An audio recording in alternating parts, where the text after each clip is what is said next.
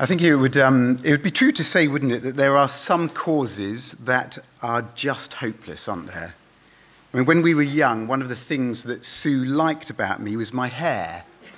And sometimes she wishes that I still had some. Okay, sadly, however much she wishes, okay, that's not going to change anything, is it? Or take the English and sport. Okay, every year we really believe we are going to win. Okay, at cricket or rugby or football, that it's finally coming home. Okay, where does it go home to? Germany, of all places. I think the English are a nation of hopeless causes. Okay, sometimes when you're struggling with stuff that you wish would happen, your own hopes that aren't happening, okay, sometimes it requires the suffering of others to put our own hopes into perspective, doesn't it? I mean, just look at the people which this passage is talking about today. Diseases with no cure and the death of a child. Okay, in comparison to that, our hopes, okay, even our dashed hopes, they can seem trivial in comparison, can't they? And yet, I think, as you look at this woman who comes in need of healing, and at Jairus, who comes in need of a miracle, as we look at them and their hopes, I think we can begin to understand why we hope for what we hope for and where those hopes can ultimately be satisfied. Okay, first point, the search for shalom. Okay, the search for shalom.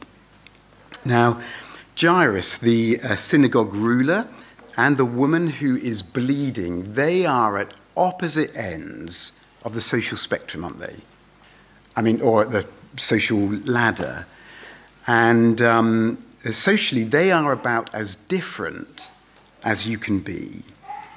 And yet, as Mark tells their stories, okay, if you look, there are some remarkable similarities. Okay, Jairus' daughter is 12 years old. How long has this woman been bleeding for?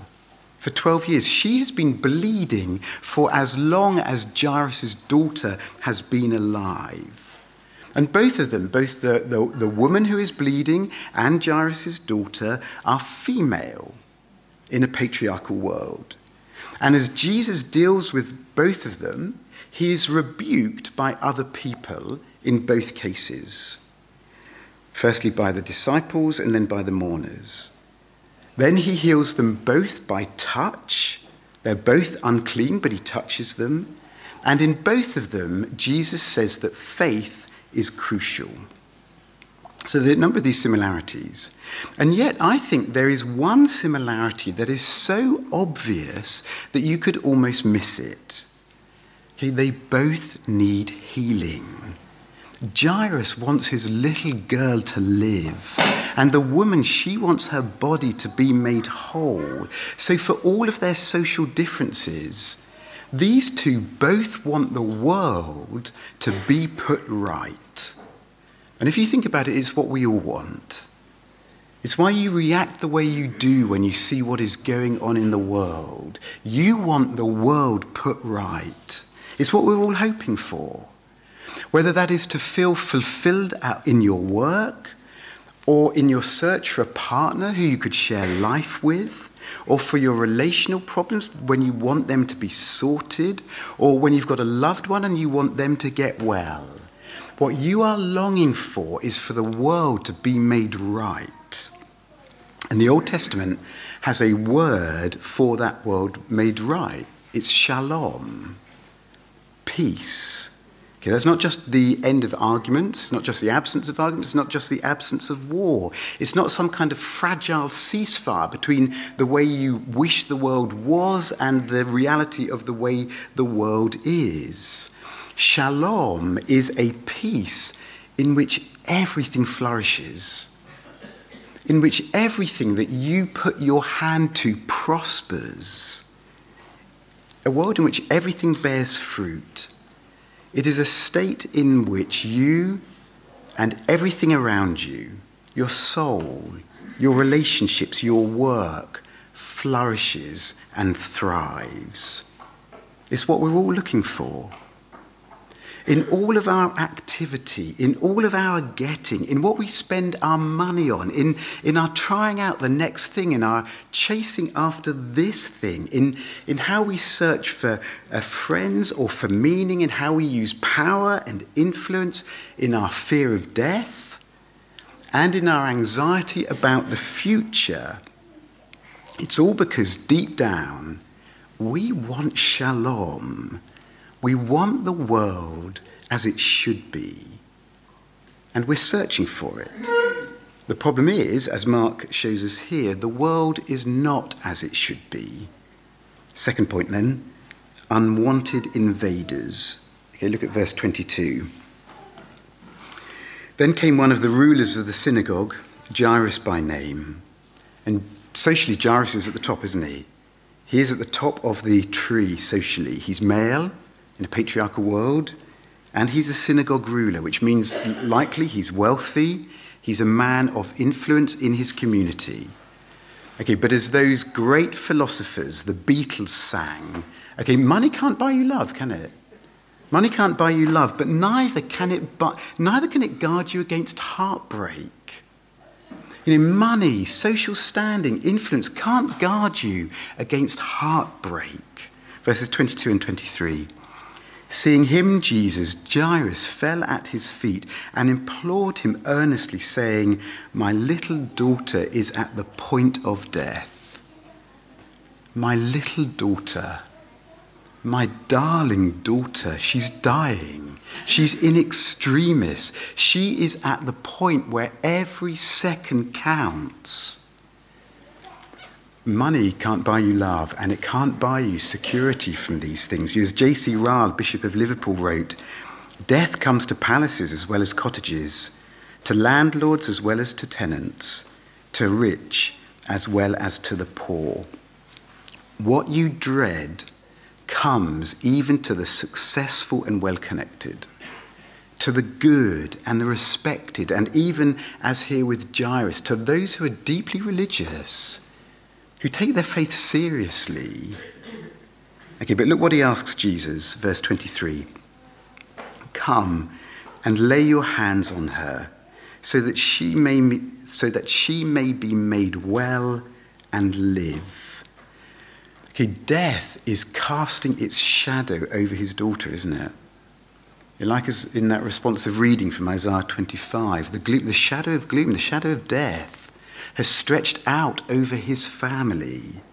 It is slowly, steadily, relentlessly approaching, and he wants it banished. And in its place, he wants healing to come.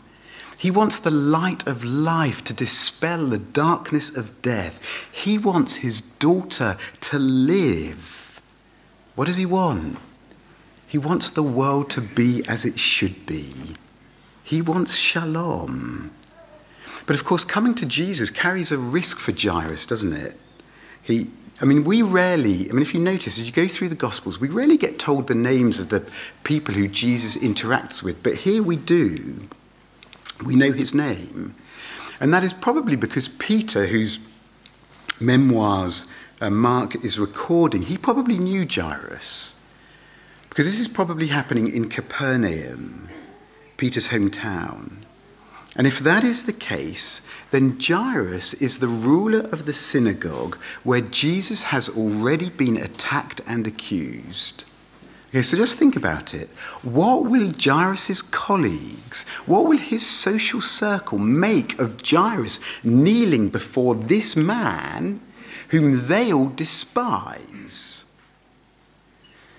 So why does he do it? Because he's desperate.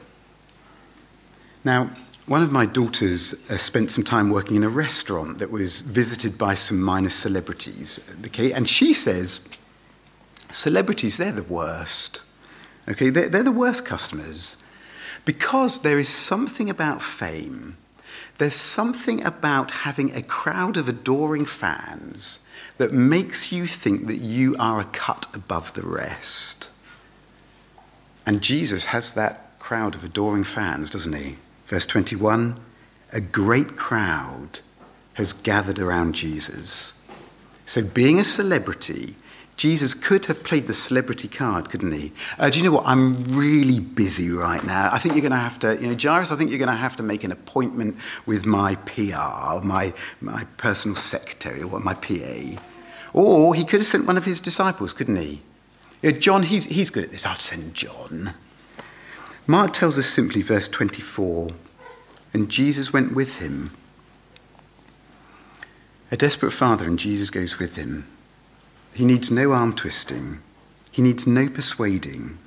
Jesus sees this man's desperation and he enters his world of suffering. Okay, except in that great crowd, verse 25, there was a woman. And Mark lays out how this woman's life has spiraled downwards and slowly unraveled, verses 25 and 26. A woman who had had a discharge of blood for 12 years. And who had suffered much under many physicians, and had spent all that she had, and was no better, but rather grew worse. So if Jairus is at the top, where's she? She's at the bottom, isn't she? Jairus is named. This woman has no name. What she has is her shame. He has influence. She has nothing. Her health has gone. Her money has gone. She lives in a perpetual state of ritual uncleanness. So her social network has gone. She has been as untouchable, or she has been untouchable for as long as Jairus has been able to hold and cuddle and touch his little daughter. And if her body is bleeding away, so too is her hope. And if Jairus is desperate, so is she. Except his desperation is acute. Hers is born of years of dashed hopes. Maybe this doctor will do it. Maybe if I pay this person. Maybe if I go there. Maybe if I do this. Her desperation is born out of years of dashed hopes and broken promises, of trying anything and spending everything to try and get better. I think in that she's a picture of us all, isn't she? Because we are all in search of a life where we can feel healthy, where we can feel right, where we can feel emotionally, psychologically, physically well, a life where we're thriving. And we try one thing after another to try and find that. But like her, our hopes can be repeatedly dashed. We think, hey, that move or that new job or that relationship or that purchase, that will fill the hole. And it doesn't. Okay, but just like Jairus, she knows that Jesus is the answer to her need. Verses 27 and 28. She had heard reports about Jesus and came up behind him in the crowd and touched his garment, for she said, if I touch even his garments, I will be made well. You see, it's not just Jairus who risks by coming to Jesus. Jairus could approach Jesus face to face. She approaches him from behind because she's unclean. She's not supposed to be out, is she? She's certainly not supposed to be out in that crowd. So above all, she needs to remain hidden. She needs to stay anonymous. But then it happens. Third and last point, a new day dawns. Verse 29. She touches him, and immediately the flow of blood dried up, and she felt in her body that she was healed of her disease. Amazing, isn't it? What doctors couldn't do, and what spending all that she had could not buy, Jesus does, simply by her touching him. And it didn't cost her a penny. But she still had to do something, didn't she? To get well. To feel that health in her body. She still had to do something. She had to come. She had heard, but if she had stayed at home, she would never have been healed. She had to come. She had to reach out and touch. You see, you and I, we can recognize that we need healing. You can recognize that things in your life or your relationship are not as they should be or as we may want them to be. And you can spend emotional energy or financial resources or just time in search of something that will fix it, or in search of something that will satisfy you. Or you can hear, maybe from a friend, that Jesus really can make a difference in this situation in your life, just like she heard probably from her friend. But in your heart, you still stay at home and you don't act on it. Whereas what this woman shows us is that we need to hear and come and reach out and touch and find the grace of Jesus that is as free and fulfilling and as healing as this woman's healing was. But what she teaches us, what Jesus shows us, is that you've got to come with faith. You see, plenty of other people were touching him that day, weren't they? It's why when he realizes that power has gone out of him and he demands, hey, who touched me? The disciples say incredulously, verse 31, Jesus, come on. You see the crowd pressing around you, and yet you say, who touched me? Except Jesus knows that one person in that great throng of people has reached out and touched him with faith. Someone there knew, he knows, someone there believed, he's the one I need, and reached out and touched. Now the problem is that loads of people crowd around Jesus. Okay, you can talk about him. You can debate him. You can even come to church and sing about him. And there's a sense in which you are touching him. But are you touching him with faith? Do you know, like this woman knew, he is my only hope? Because it's that makes the difference between her touch and everyone else's. And look how he responds. Okay, because despite the disciples saying, oh, come on, Jesus, look at the crowd, verse 32, he looked around to see who had done it. Now, why does he insist on identifying her? It's interesting, isn't it? Why does he insist on that? Because while she wants a cure, he wants something more than that for her. She wants a cure. He wants relationship.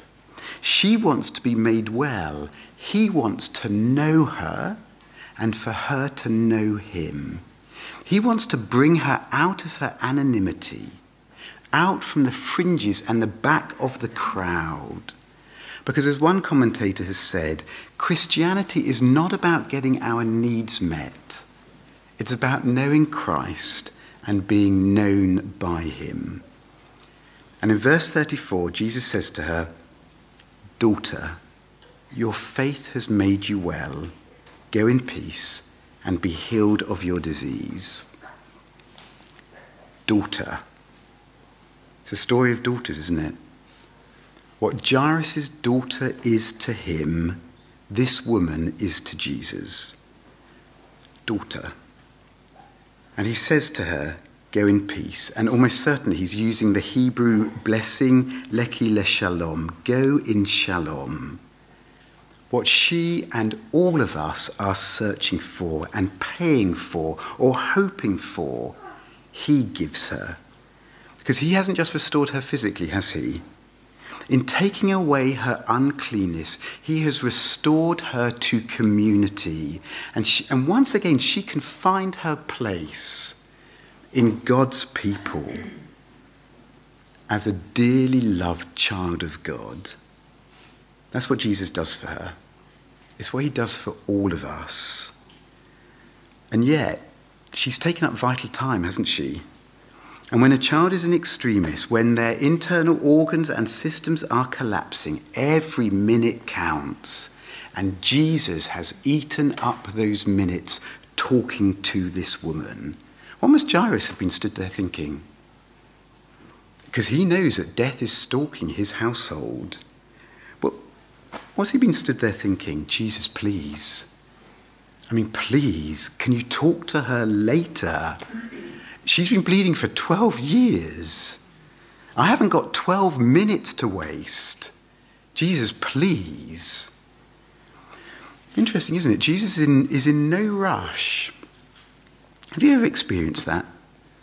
Whether it is letting a storm hit its peak before calming it, as we saw last week, whether it is keeping a desperate father waiting, there are times when the timing of God seems very different to our own. And as I say, maybe you are experiencing that at the moment. And you wish God would do it now. And he's not.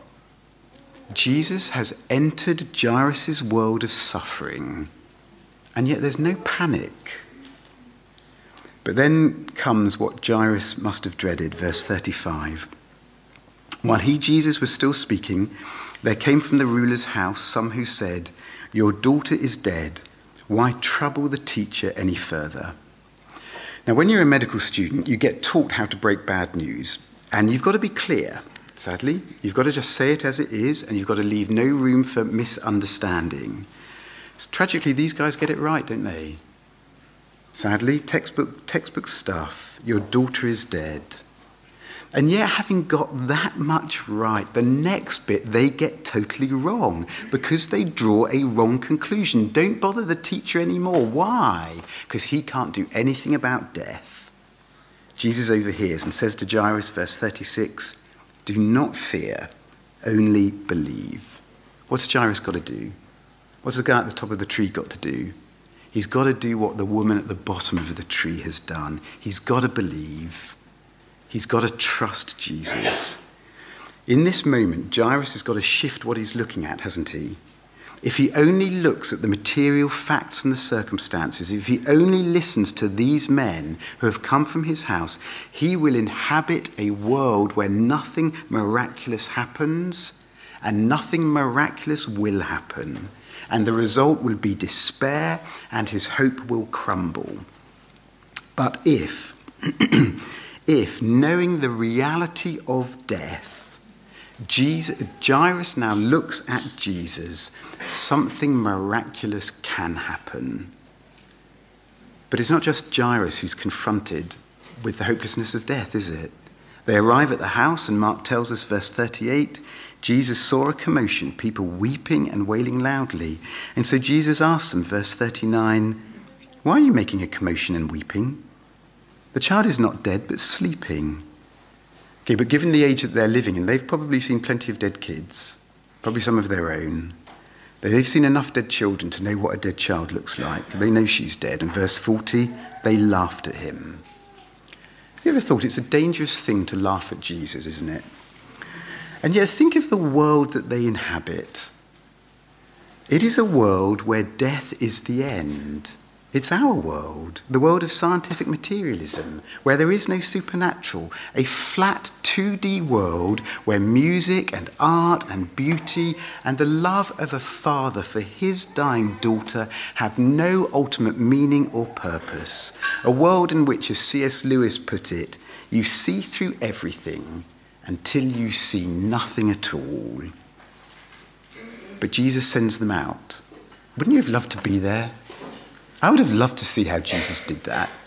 Jesus sends them out, and he went into the room where the girl was. And verse 41, taking her by the hand, he said to her, "Talita kumi."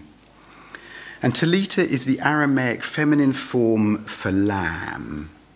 It was a pet name for a little girl. It's like calling her lambkin. Imagine what you were called by your parents if they had a pet name for you. Or imagine what you might call your daughter. Poppet, darling, honey. And kumi means get up. This is like a father walking into his little girl's bedroom, pulling back the curtains and saying, "Poppet, it's morning. Time to get up." Because death is like sleep to Jesus. In verse 42, immediately the girl got up and began walking, and they were immediately overcome with amazement. And they are standing there amazed. What is Jesus thinking about? He's thinking about her still. Verse 43, He told them to give her something to eat, because he's not just powerful, he is tender. He is greater than Jairus' greatest enemy. He is greater than your greatest enemy, death. But a new day has dawned. Hey, so someone fix us some breakfast. Now, Mark doesn't just tell us these stories because they are great stories, though they are. He tells them so that, like this woman and like Jairus, you and I would trust Christ.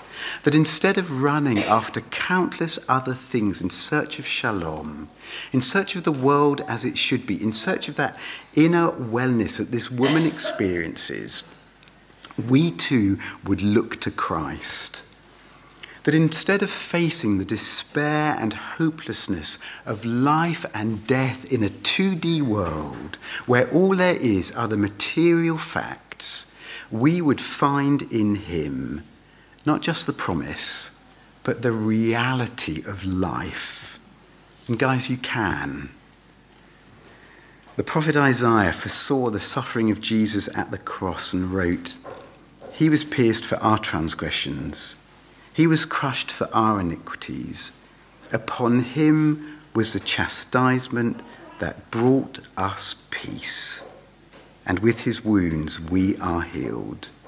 You see, the ultimate cause of every disease, the disease that afflicted this woman and the disease that afflicts our hearts, is that sin, from the first sin in the garden right up to our sin today, has thrown creation out of order, and now disease and death stalk us.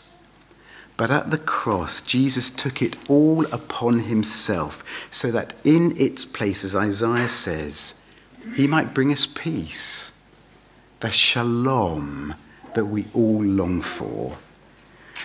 Because what happened in Jairus' little girl's bedroom is just a foretaste, isn't it? It is just a foretaste. As Paul says in 1 Corinthians 15, in Jesus' resurrection, death is swallowed up in victory. O death, where is your victory?